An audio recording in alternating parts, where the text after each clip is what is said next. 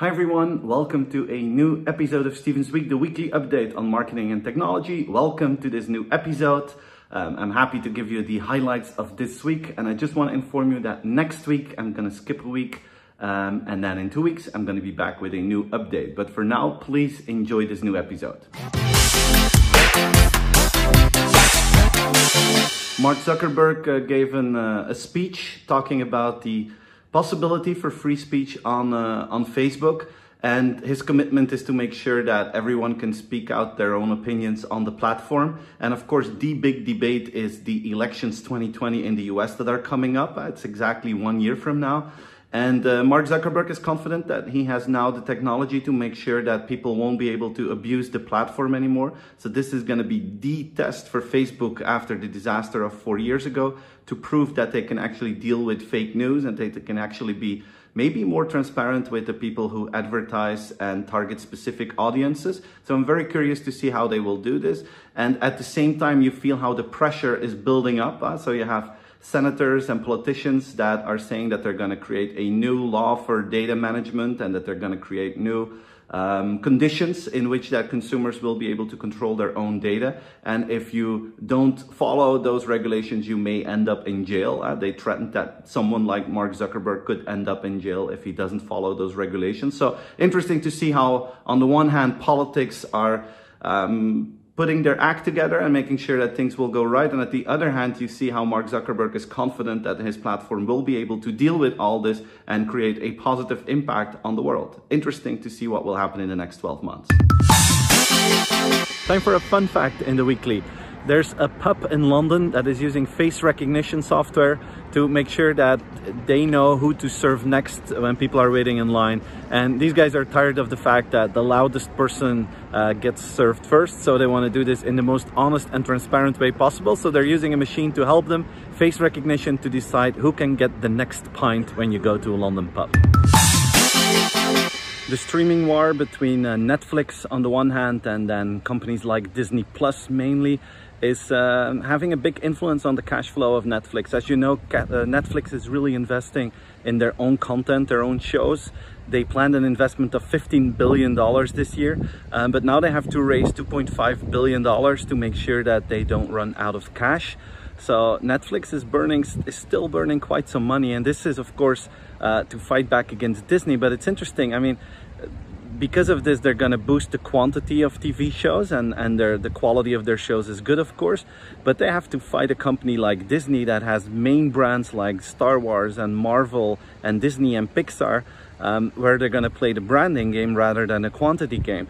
So I'm not sure how long Netflix can play this game. In the US, we saw that their number of subscribers is stabilizing, even decreasing a little bit.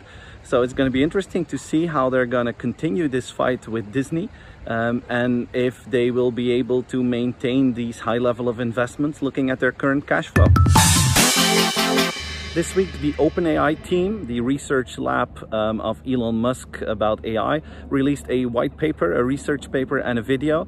And they showed us that they developed a robot hand that can solve a Rubik's Cube just with one robotic hand. And the fact that they can solve a Rubik's Cube, that's not new. We've seen many videos like that in the past. The breakthrough here is that the robot can do this with only one hand. And you have unexpected movements. You don't know how that cube will move in the hand. It's like a human hand. And the real challenge was to make sure that a robot can do that like a human without dropping the cube. And this is what they succeeded in. And this is a first step in research that will try to mimic human movements and try to mimic human behavior. Very micro, very small movements, which has been the real challenge in robotics. And this is the first step in that evolution. Google announced that they made a quantum leap in quantum computing. And they announced that they have created a quantum computer that can do a task that is so difficult that the best computer in the world at this moment would need 10,000 years to take care of this assignment. I wonder what kind of assignment that would be, to be honest, but okay, that's what they said. And now this computer can do it in 200 seconds, which is a major jump forward and a big step for Google in quantum computing. It was interesting to see that the other big player that is investing in quantum computer, which is IBM, they said, no.